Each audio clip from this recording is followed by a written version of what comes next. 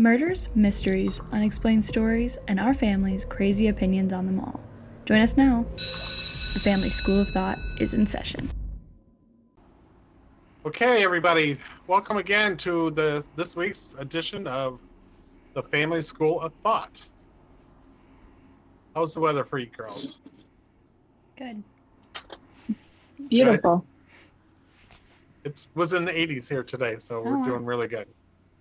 And you woke up with thunderstorms. Weasel Fest. Mm-hmm. Yeah.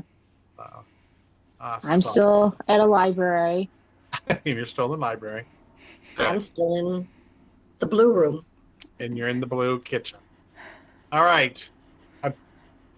Let's get started. And Jess, let's hear a fun fact. I have a couple of fun facts. I feel like both of them are a little relevant right now. So the first one is leeches have 32 brains. Right now, there's a lot of people, 32 brains. There's a lot of people in our country that have 0 brains right now. Yeah. Just want to put that out there. And there's and there's a lot of leeches in the world. And there's a lot of leeches in the world. Which brings me Maybe to they should put those leeches in their brains that don't have any. Right.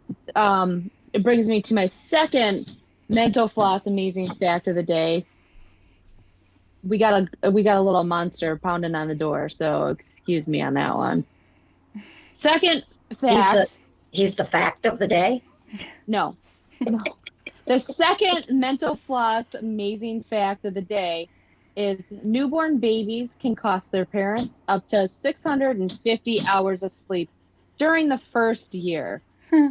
Just the first year. Yeah, no.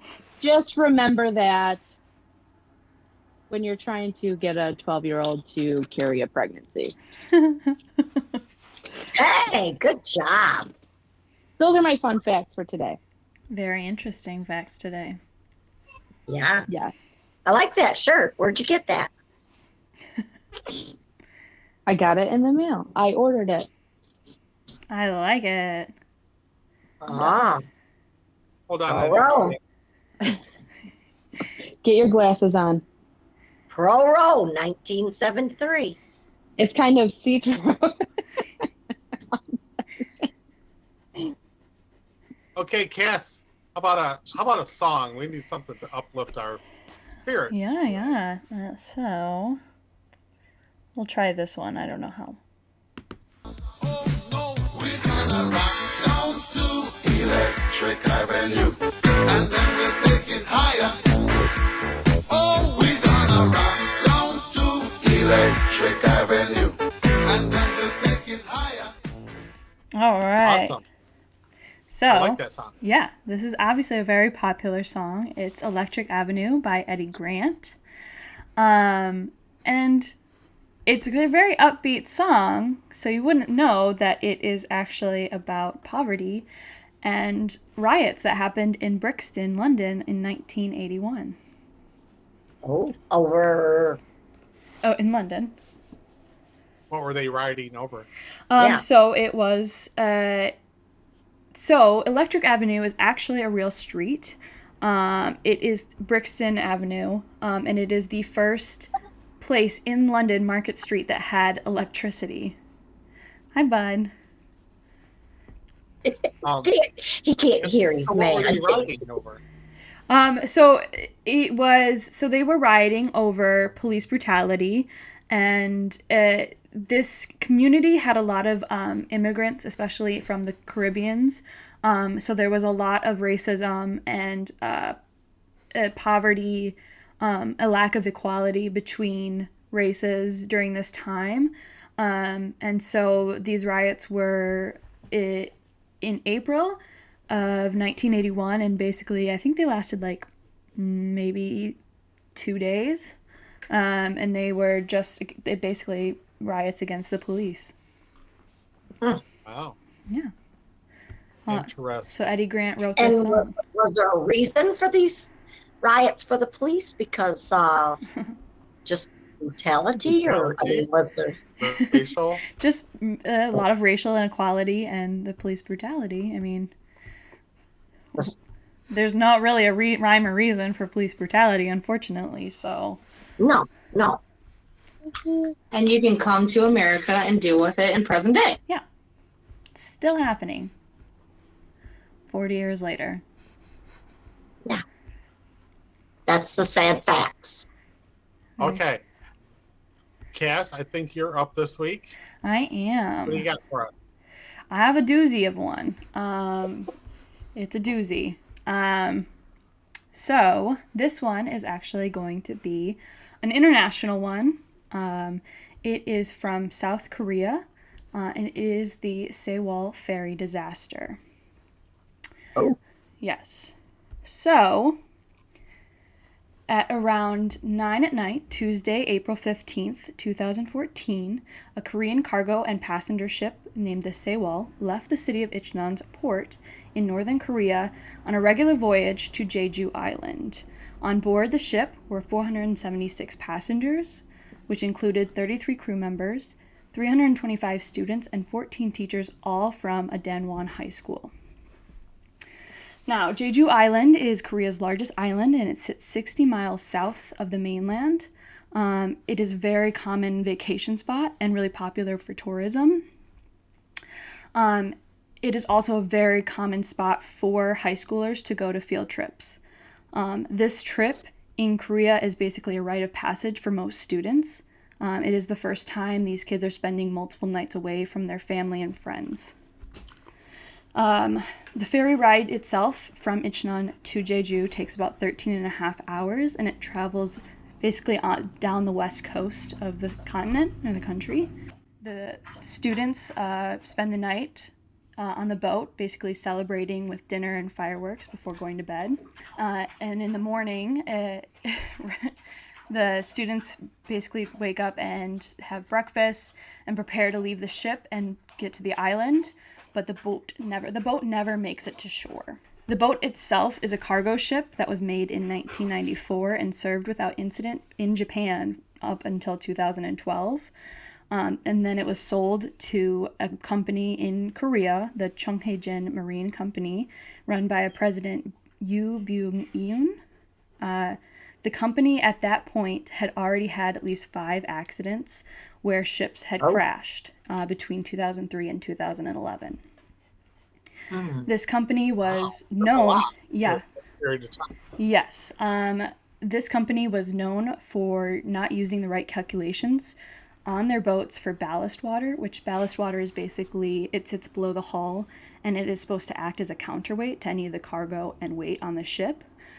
This trip, because the crew was trying to basically overload the ship to get enough stuff, like, more stuff in less trips to the island, the cargo ship, the ballast waters were drained from the recommended 2,030 tons to 580 tons for ballast water. Oh. Yeah. Geez.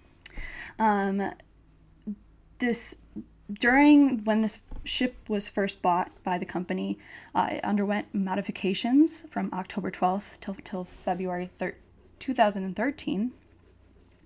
Most of these modifications were to make the ship more of a passenger ship, because at the time when it was bought, it was basically just for cargo. There wasn't a lot of seating for passengers, or like cabins for passengers, I guess I should say. So they added extra cabins to the 3rd, 4th, and 5th deck, which added an extra 117 passengers total for the ship. And I think at that time it was allowed to have like 956. All of these modifications were made under falsified and illegal paperwork. So it was registered basically as something completely different from what they were operating it as. But it did begin operating in March of 2013 and made the 528-mile round trip from Incheon Port to Jeju Island 3 times a week. It had made this exact trip over 241 times before April 16th, 2014. So, now the day of the capsizing. Starting at about 8:46 in the morning, the ship Under the helm of third mate Park Hikul and helmsman Cho Jun-ki, it began to make a series of turns that are to this day disputed. The first of which seemed to keep them on course by a 5-degree shift, and it seemed pretty normal, pretty average. They were going through basically a little bit of a trench at the time, so this first turn was not anything out of the ordinary. But at 8:48, just 2 minutes later, another turn was made. This turn caused the ship to begin to list or lean to the right side of the boat. It led to a series of poor decisions by Park and Cho. Park, when realizing the ship was leaning too much, ordered Cho to turn the wheel in the opposite direction. This caused the ship to switch listing from the right side to the left while it was still turning to the right. This caused the ship to tilt to a 20-degree angle into the water on the left side. The ship held the tilt for too long and at an angle that could not sustain or recover its center of gravity.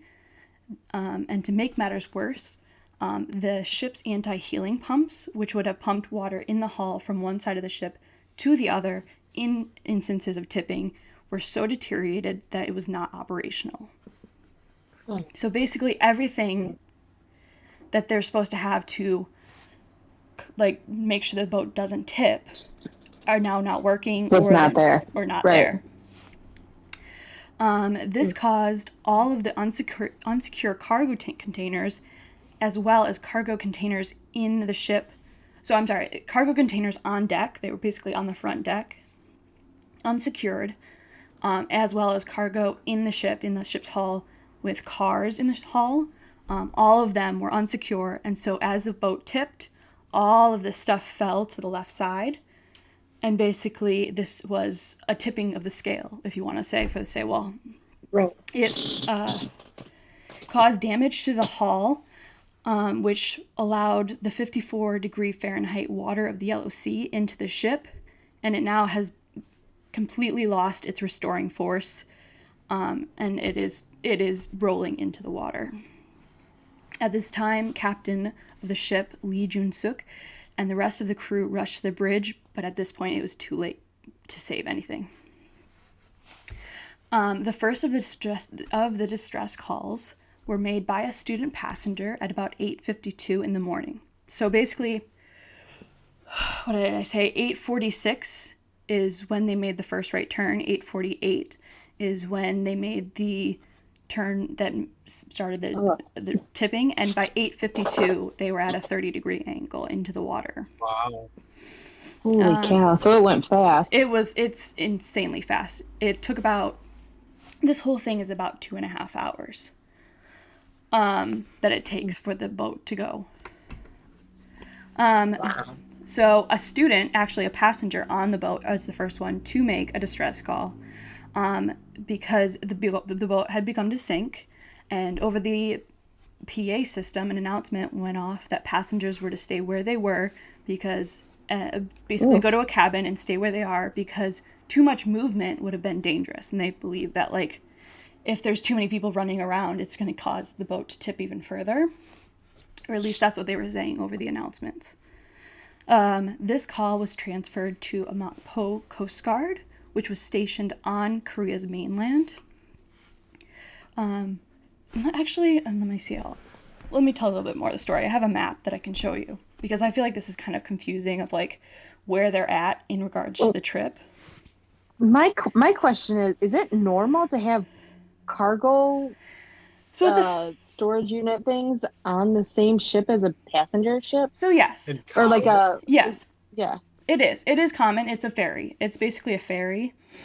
Right. How big a boat is it? I mean, I think, I don't know, I know for a fact it's 149 meters. I don't know what that is in feet. I'm really sorry. It's pretty big. It's a fairly big ship. And these ferries are very common in Korea because, like I said, Jeju is a very common place to go.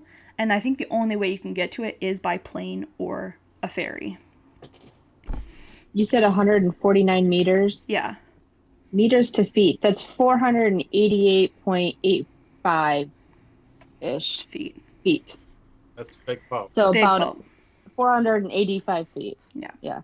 Yeah. It's the size of a jumbo jet. Yeah. Okay. That's what the calculator is telling me. When I hear ferry, I'm thinking a little, Yeah.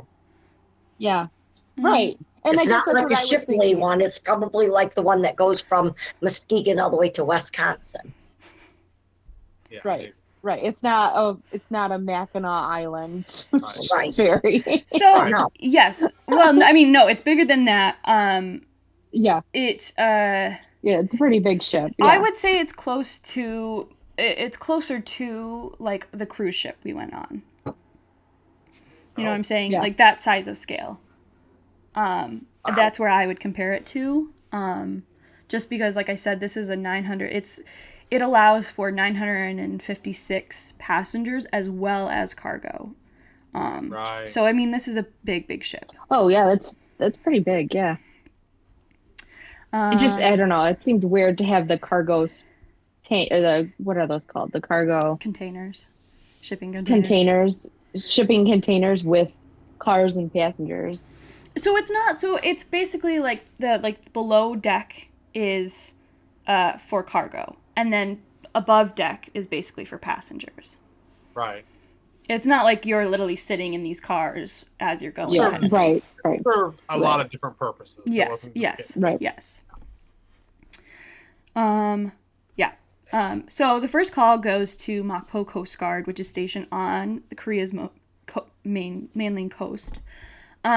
This results in the Mokpo Patrol Vessel 123 being dispatched from the coast to go to the scene at 8:58. So basically, it leaves the Mokpo station at 8:58. The second of the distress calls was made at 8:55, just 3 minutes after the first. This was made, though, by first mate of the ship Kang Won-sik to report that they were rolling and in immediate danger.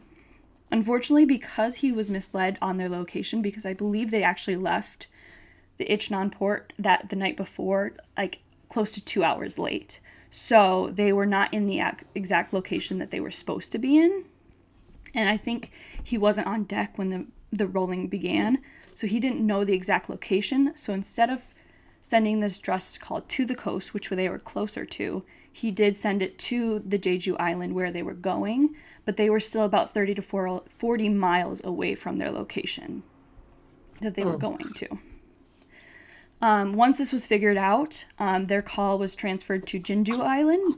So there's Jeju Island and Jindu Island. It's kind of be a little confusing.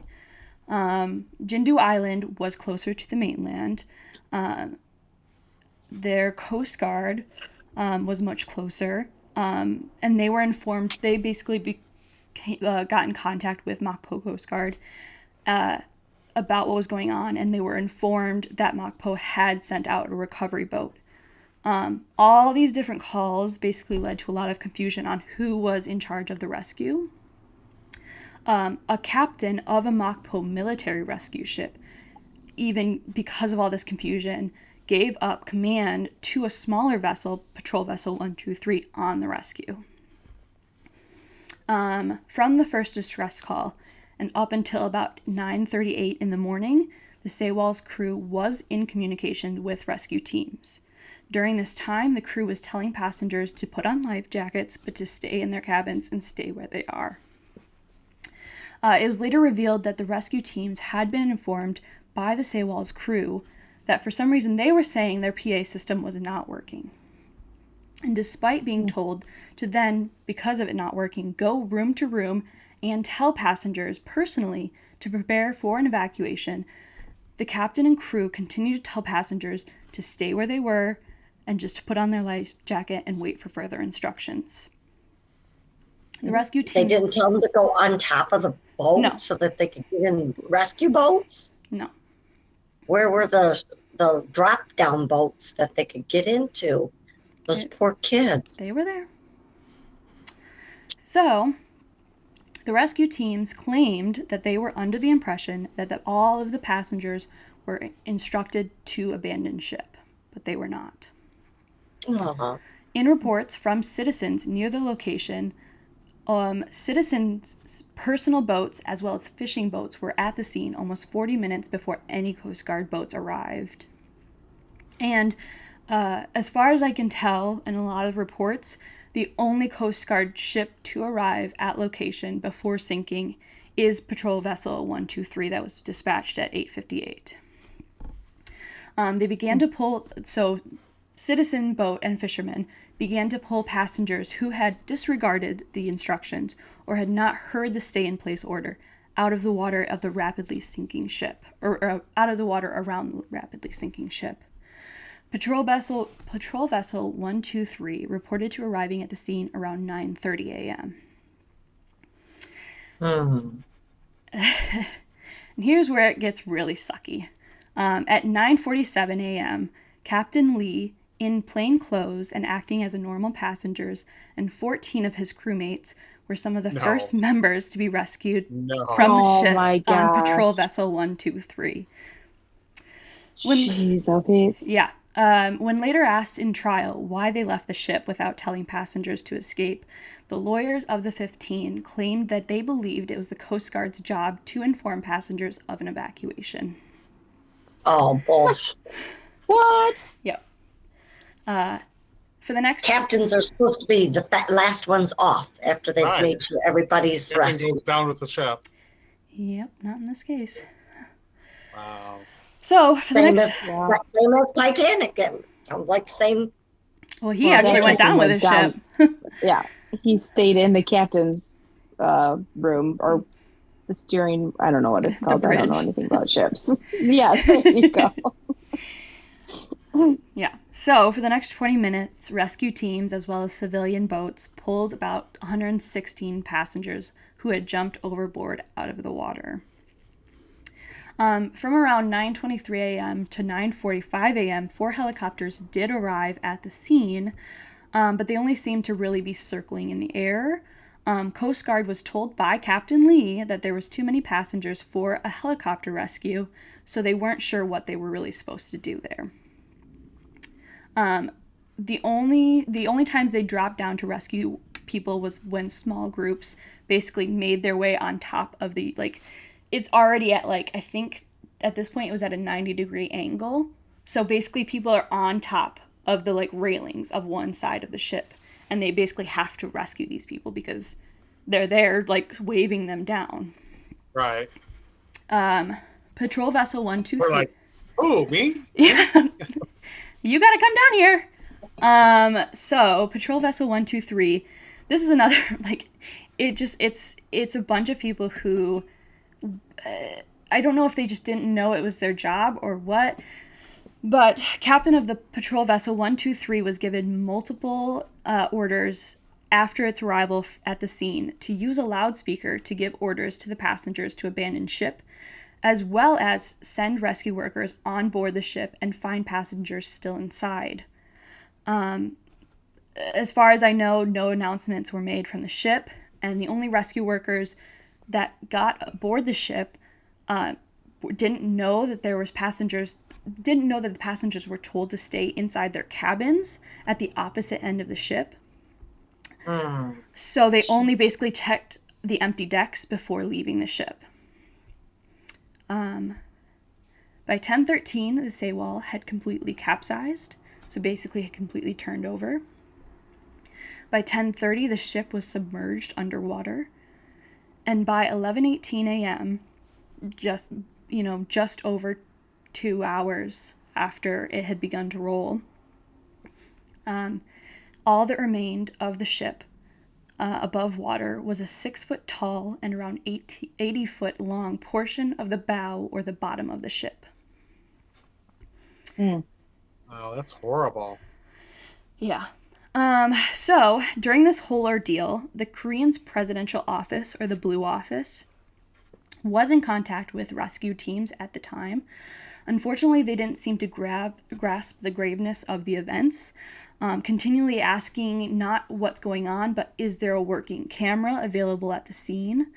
Even at 10:28 a.m., after it had already capsized, they kept asking Coast Guard workers if a helicopter could land on deck for a good scene of a rescue.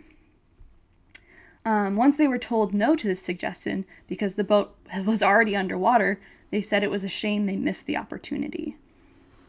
Oh my gosh. Yeah. President Park Geun-hye was seemingly missing for 7 hours of this day. So basically nobody could figure out where. All they were talking to was officials. Nobody talked to the president. She only emerged at 5:30 p.m. that evening to do a press conference about what was going on. Yeah. And due to reports from the Coast Guard, who the Blue Office was in contact with the whole time, they were basically getting reports that passengers had jumped from the ship when it began to tip into the water. So the Blue House, hearing this, basically told Korean news outlets that all passengers had escaped the vessel. This report was given and repeated to worried Korean citizens. Family members and loved ones of the passengers then all converged at the meeting point on Jindu Island, which is where this, basically, I think it was like 15 miles off Jindu Island. Not Jeju Island, but Jindu Island. They basically made this little like gym a converging point for family members. When they arrived, worried family members and grieving parents were met with a confusing list of passengers and details about the rescue efforts. But none of their kids are there. They're being told that all kids, everybody, kids, family members, everybody got off the boat, but there's no passengers at the meeting point. Trying to calm the group, government officials told hysterical group of told the group of hysterical family members that survivors were being brought to the harbor as they spoke. Not wanting to wait any longer to be reunited with their children, the group rushed to the beach docks.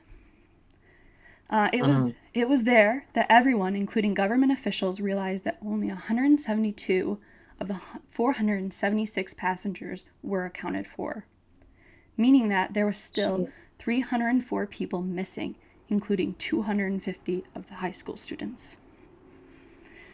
By now, night had fallen, and the ship had been submerged in water for over 6 hours. Jeez, I hate. Yeah.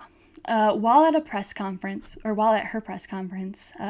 President Park didn't even really seem to realize this fact until after she asked the Coast Guard officials why they couldn't just seem to find the missing 304 people who were all wearing life jackets, making it become clear that she believed everyone had made it out of the boat and were basically in the surrounding waters, with their brightly colored life jackets making them beacons in the cold sea.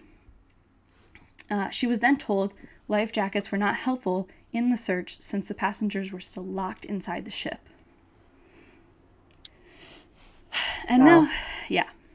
So basically everything, there's a lot of miscommunication. There's a lot of miscommunication. There's a lot of people not... I sure hope that ship the people got big trouble and never allowed to do that again. Well, we'll get to that at the end of the story because, unfortunately, there's still more to the story.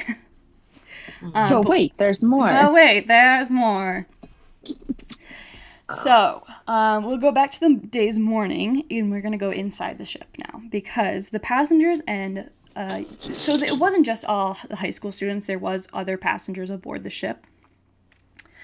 So passengers and young high school students have all just they're either eating breakfast or have just finished breakfast at 8:48 when they feel the ship tilt to an almost 30-degree angle. They're obviously all worried, but as soon as they hear over the PA system that they are to stay in place and wait further instructions, they feel like they have, as long as they listen, everything is going to be fine. Beginning at around 9 a.m., students and passengers begin to contact family members as well as loved ones at home because they're not that far off the coast where they can still actually get texting, calling, all that. They can communicate with people on the mainland. They're able to text and call with their parents and other family members and tell them what is happening. During most of these talks, the children are told by their parents to listen to authorities and respect their elders' decisions. There are even some who are recording videos of them and their friends laughing and joking around about what's going on. From these videos and messages, we are able to see the kids are worried, but trusting in the adults and authorities who are telling them to wait for an evacuation notice. They basically stay in their rooms and stick together. The atmosphere inside of the boat, even as the children are able to hear rescue helicopters and boats arriving, is to stay calm and wait for their turn to be escorted safely off the boat. While they are patiently waiting for someone to come rescue them, a completely survivable incident, the captain and crew who are instructing them to wait are off the boat, abandoning them.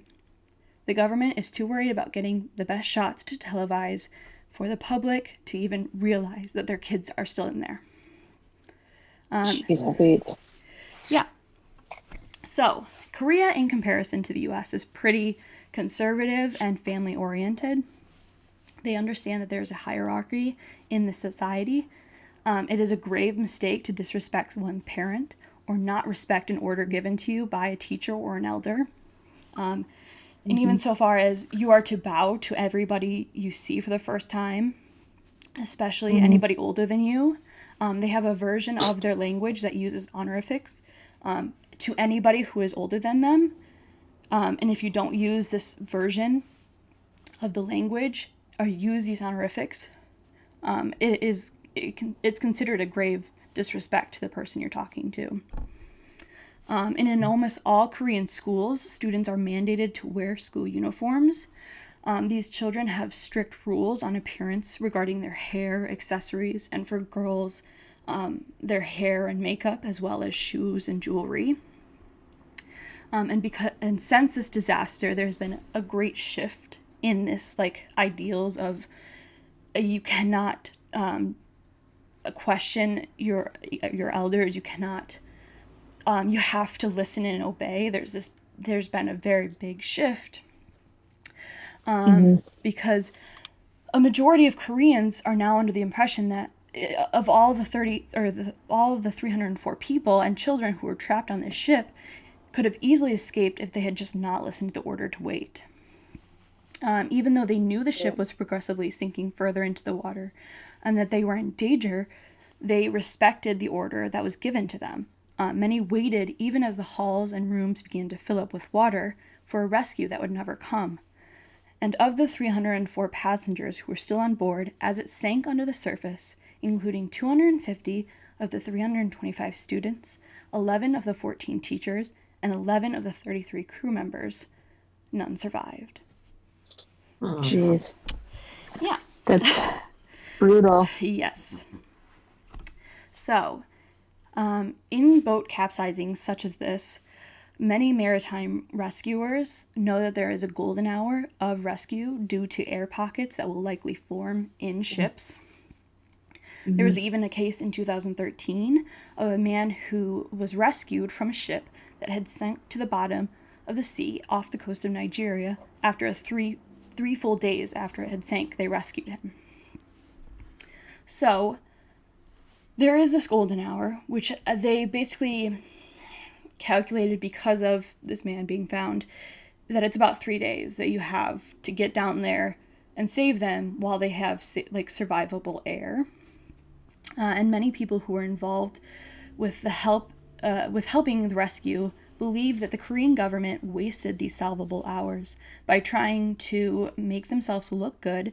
And then in regards to that, basically after they realized what was happening and what had happened, they wasted even more time basically trying to hide their negligence of the situation.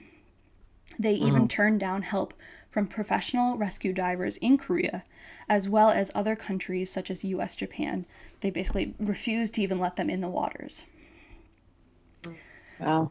This even included, there's a document, so I got all my information basically off a bunch of documentaries about this.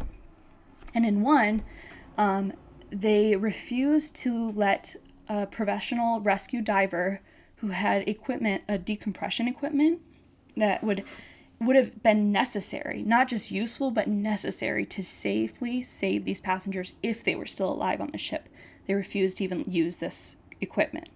Jeez, There are even accounts from civilian divers who were present the day after the Sewol sank, who claimed that the government rescue workers lied about successfully placing pumps into the ship to pump air that would allow for more of the ship to surface above the water. Because at this point, again, there's only like the tip of the bow, which is the bottom of the ship, above surface. So in these kind of rescues, you're supposed to get air pumps down into air pockets of the ship to raise it up more to make it a safer rescue, basically. And they lied about where they placed these water pumps. In contrast, the government workers reported that these pumps were put into the boat successfully, and the civilians were saying that they basically just threw these hoses into the water and didn't really even check if they were on the ship or if they were even near the ship. But even so, even if the pumps had been successfully placed, they stopped working due to poor equipment conditions after only a few moments of being turned on. But again, the government, even after they failed, continued to lie that they were still working. Because of this lie, the Sewol completely sank under the water and was no longer visible after this. So they basically said, oh yeah, we got the air pumps, they're successfully going. And as people are like cheering, like, yes, our kids are getting out, they watch the ship sink to the bottom of the sea. Jeez, I think yeah, it's crazy. It's unimaginable, to be honest. Watching these documentaries, it felt like I was watching a drama. Like it just didn't seem real. So the pumps are in poor condition. They stop working. The civilian divers who have now basically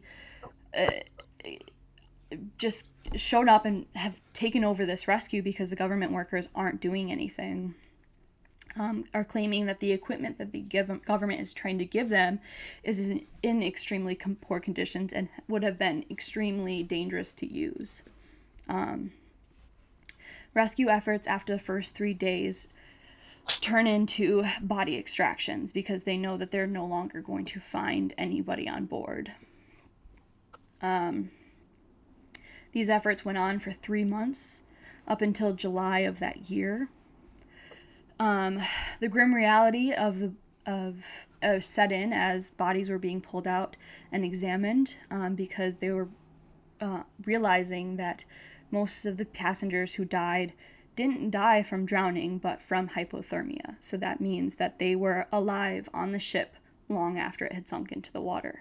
Oh my God. Jeez, I think It only gets worse.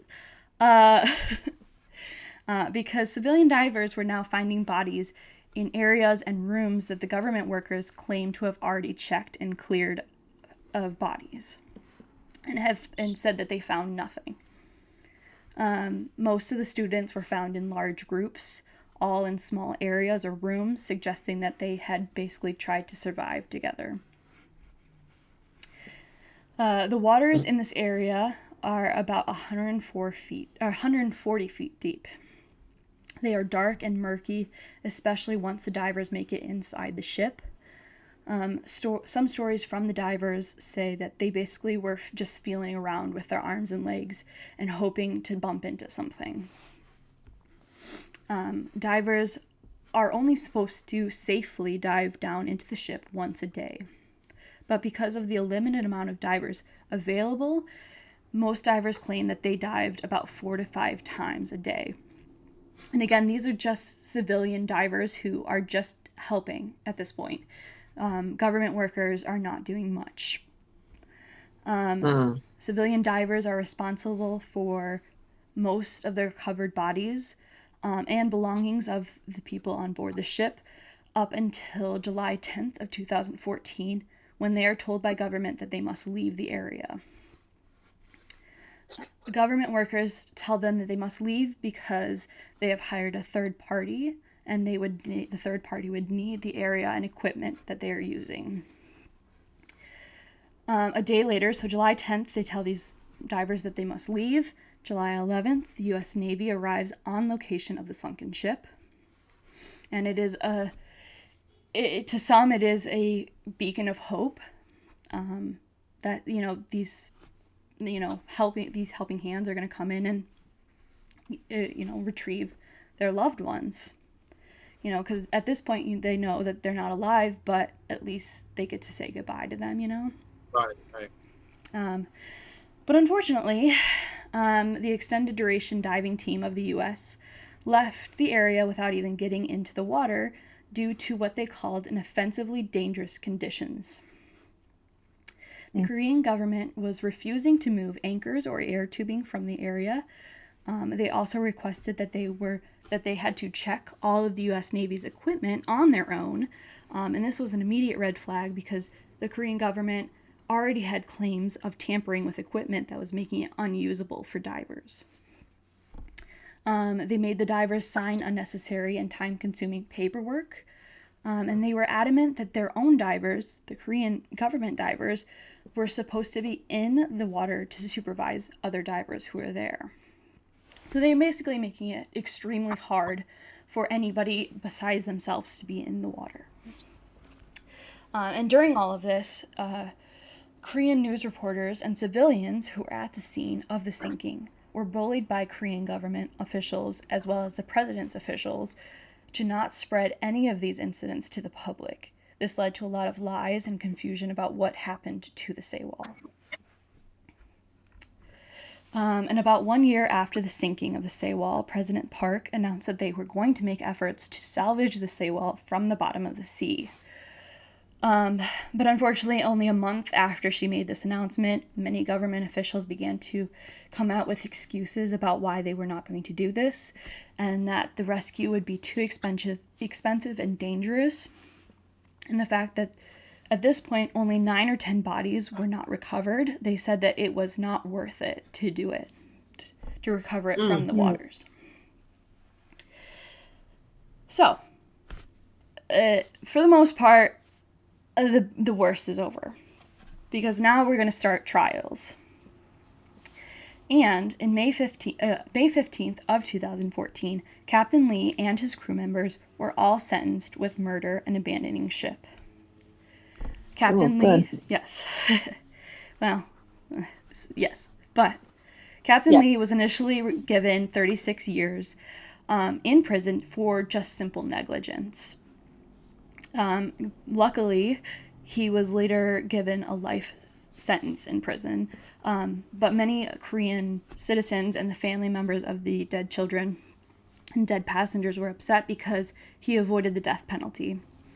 They all kind of really were hoping that he would get the death penalty. But I think life in prison is a little bit worse, but that's just me. Yeah, I do too. The chief engineer on board, which they talked about him a little bit, but as far as I know, he didn't really have a lot to do with the crash. Obviously, he escaped, so there's that, which is really bad. But he was initially given 30 years in prison for murder charges.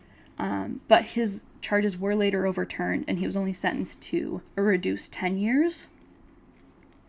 The remaining 13 members of the crew were originally given 20 years sentences, but they were reduced again to a maximum of only 12 years. So basically everyone but the captain kind of got reduced sentencing. And so they got time spent, but it definitely not as much as a lot of Korean citizens were hoping for. Right.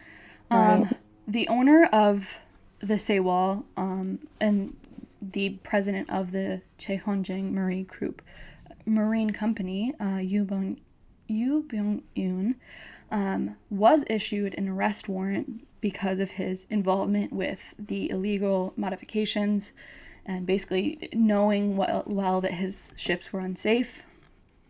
He was issued an arrest warrant, but he went on the run and had a manhunt for him in Korea up until July 22nd of 2014, when a body that had previously been found a month earlier that was found by the police in a field was positively identified as him.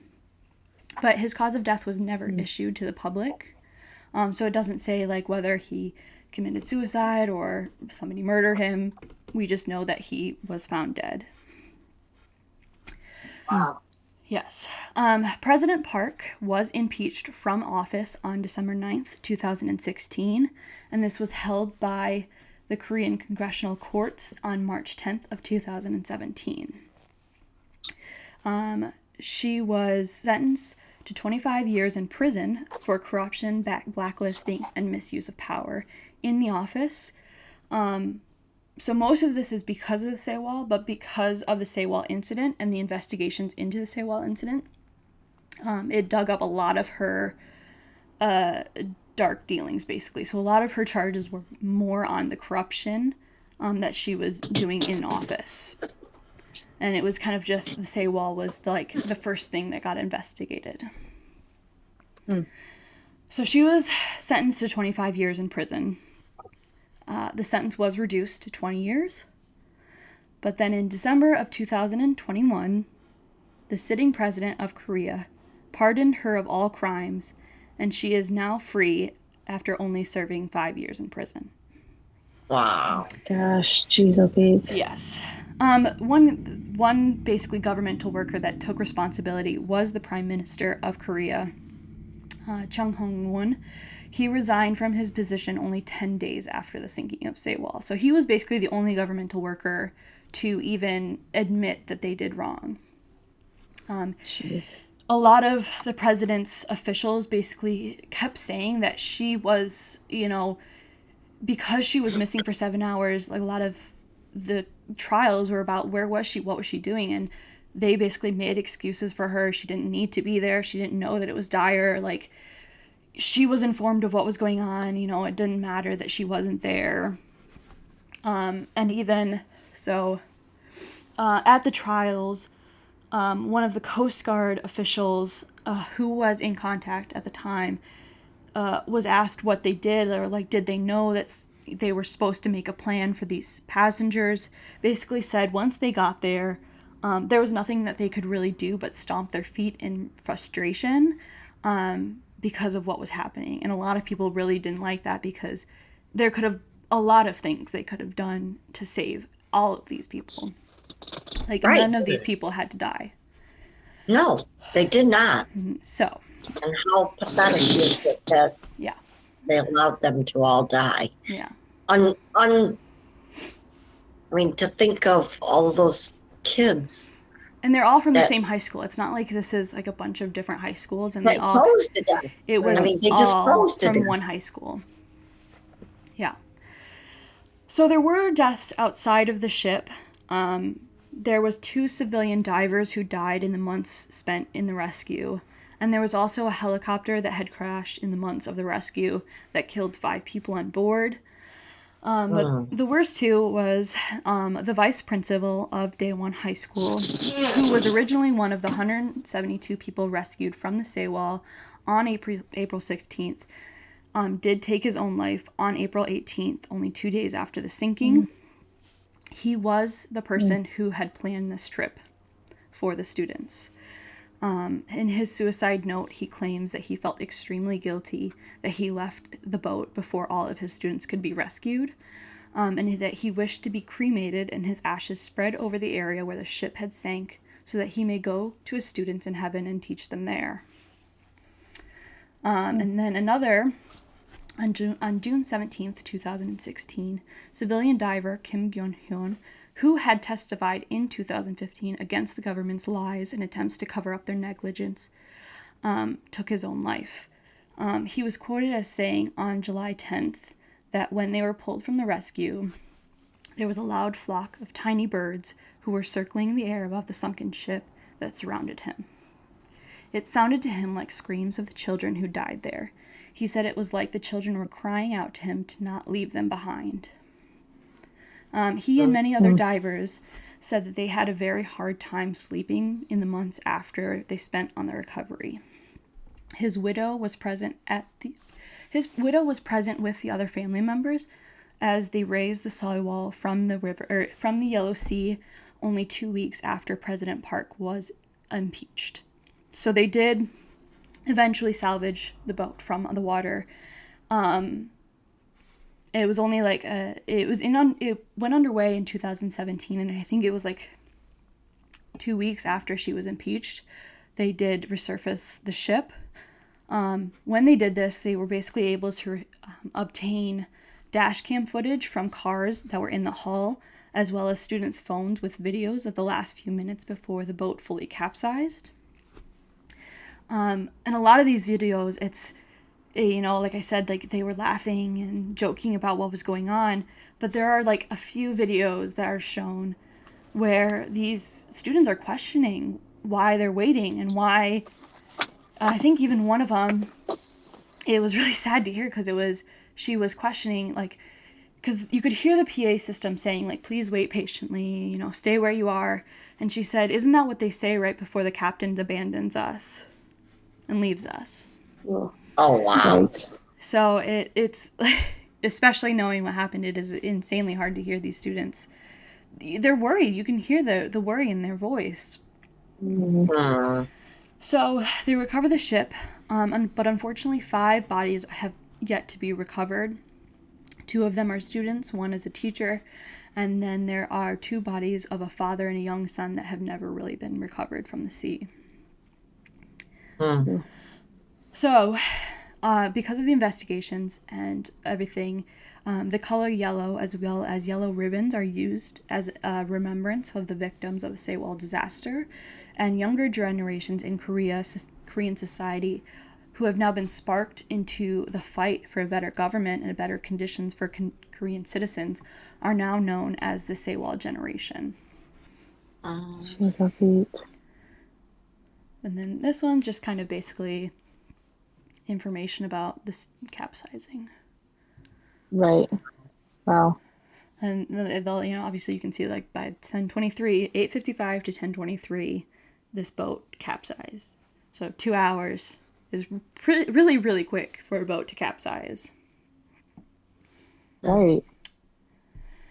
But And the thing, well, I get the respect in the Korean culture and all that, but when you can feel and you feel that shift in the, like sometimes, like when you think like, okay, like When your comes a cabin point- is filling up, yeah, right, there comes a point where Water. you're like, but the thing though too is by the time that their cabin was filling up, it may have been too late. They couldn't open the doors, or they couldn't get out. They were Yeah. trapped inside. well, and Right. yeah, so a So- lot of this, the parents of the lost passengers or even the students who did survive basically said that because all these students were waiting for their turn, they basically were waiting for their turn. They thought somebody was going to basically safely evacuate them like one by one kind of thing. Right. They were waiting. Right. So they were like waiting in the rooms, but they were all converging in the halls as well. So it was really hard to get through the halls. And like you said, Jess, like once the water's coming in, it's probably hard to open doors. It's hard to get. You can see in this video, like, I mean, this is at like when they are at like a 90-degree angle, they're like literally holding on to doors and like trying to stay up. So there's just, Right. I think one of them even said like her friend had to literally was on her stomach through the door, pulling her up above the door as water was coming in. So by the time they realized that they needed to get out, it was just too late. It was too late. Yeah. And like the shock of the water, you got to think too. Yeah, like if you 55 fall degrees. under ice, right? If you fall, your body goes into shock. Yeah. Like you're paralyzed too. So that's something too that. Yeah. Yeah, Sad. I feel for the parents too, because a lot of the parents who did interviews during the documentaries I watched basically said like they wished they told their kids like listen to the Their adults, kids listen, to stay. Yeah. you know, listen to the adults, wait for your turn, like, and they say they regret it because if they had just told their kid to abandon ship, their kid would still be alive. Right. It's so crazy. Yeah. yeah, and to have to live with that. Yeah. No, I mean, Well, and unfortunately, those are the deaths that I know of outside of the ship. But I'm sure, like, I think a lot of the stories said that there was, even the survivors, there was many attempts at suicide. I'm sure their Right. parents, Yeah. there was many attempts at suicide. These are just the deaths that are publicized. Right. Right. Yeah. It's so sad that a tragedy kind of, well, I mean, I guess we see it time and time again, but tragedy builds a right. generation. Yeah. Yeah. So, It really is. It was a big moment in Korean history, of like recent history, Right. you know. right. Right. And I mean, I remember this being on the news and all that kind of stuff too, but Yeah, see, that was the thing, is I didn't remember it being on the news, but I mean, it was 2014. I was like college student. But yeah, a lot of the videos are from like CNN reporting on it, you know. right. Yeah. And maybe I remember because I worked for a newspaper at the time. Yeah. I don't remember it. Yeah. I remember that, but I don't remember there being any controversy. Well, Yeah, and that's what, yeah, I didn't realize that. It was much. really hush-hush. Like, it was until all these people went to trial, which I'm sure at that point, you know, this is an international story at that point. I'm sure news outlets aren't really paying attention to it. Because, like I said, like, so there's one documentary, I think it's called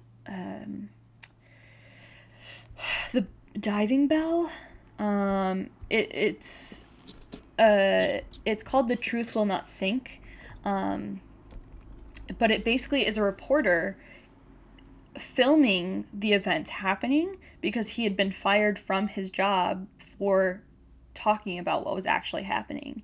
So basically he gets fired for saying there's something very wrong with his situation as he's on the docks with these parents.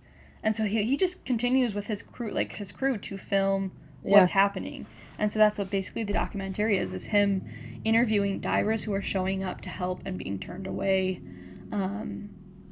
at the scene with these parents. Wow. And so that's why you didn't know about the corruption, is because the government was basically hushing everything and saying everything's fine, we did what we could, it was really tragic disaster, but we did what we could. And so it wasn't until the trials 2 years later when all of this came forward. Right. And I think even so, before they recovered the ship and they got the dash cam footage and cell phone footage, basically the story was that they either hit a reef, or I think some of them were saying that they hit something and something inside the ship exploded, which was what caused the extreme tilt. But all of the dash cam footage and videos before the tilt show that there was nothing like a huge spike in movement in these cars. Like, it was literally just all of a sudden they're tipping to one side.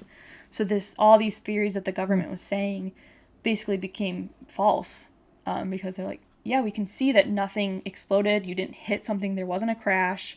It was literally just you made these series of turns that you didn't need to, and it caused the boat to tilt and all your cargo to basically slide to one side and push the boat further into the water. Oh.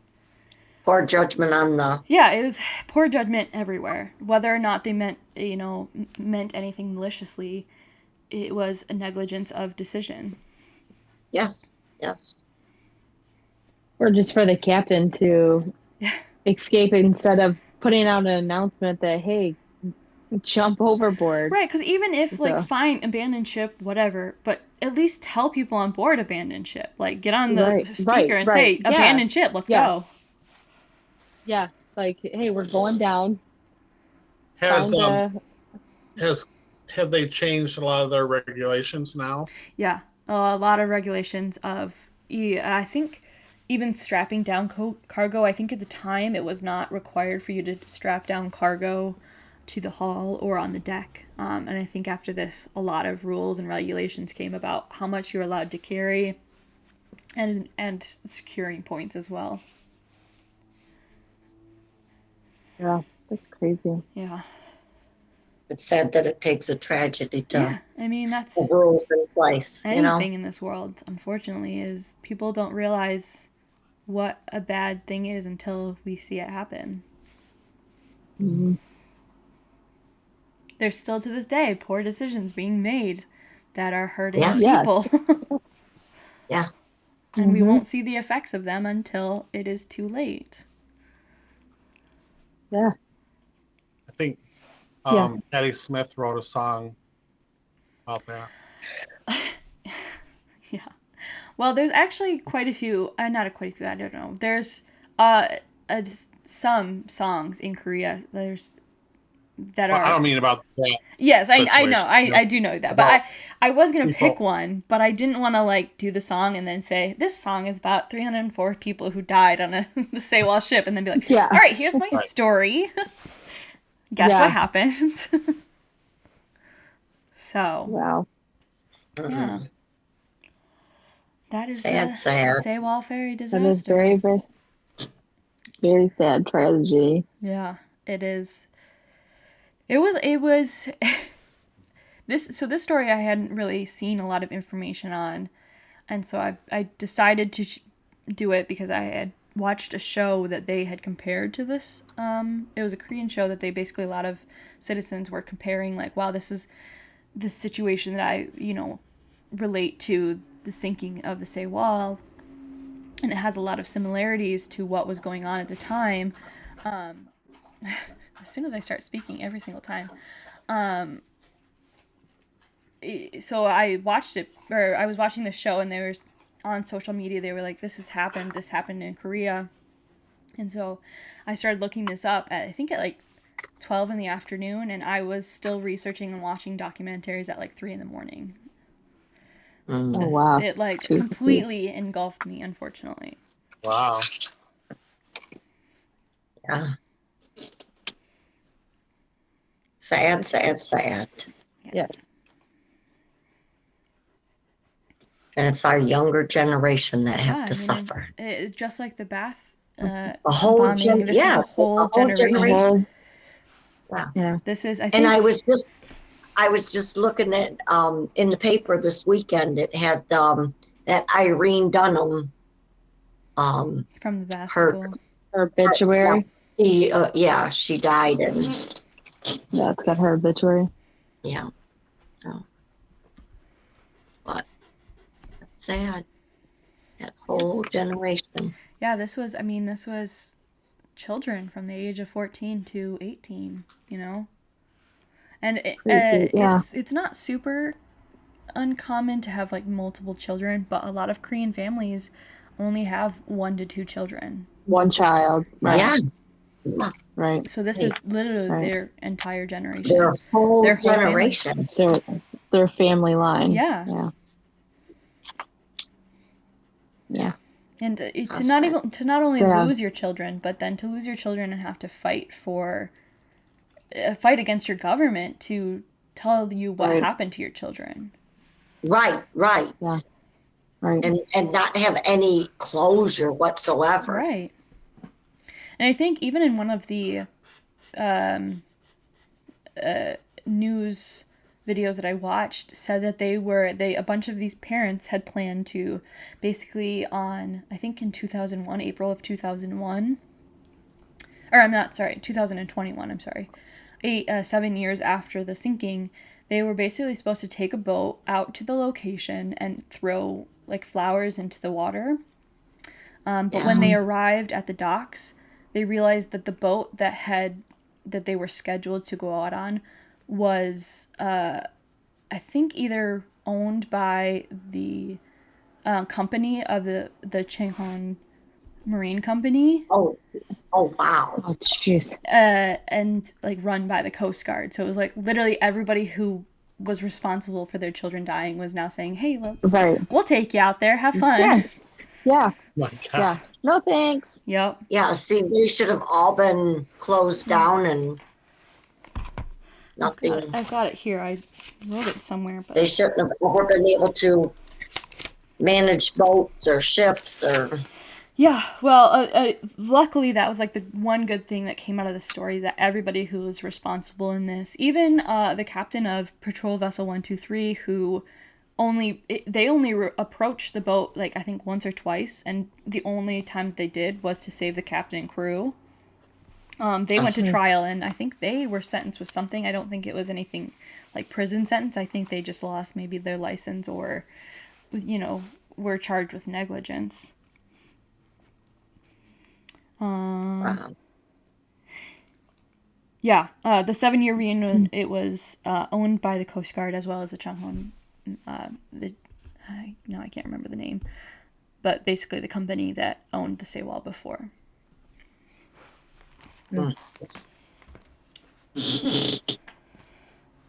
Not good. No, not at all.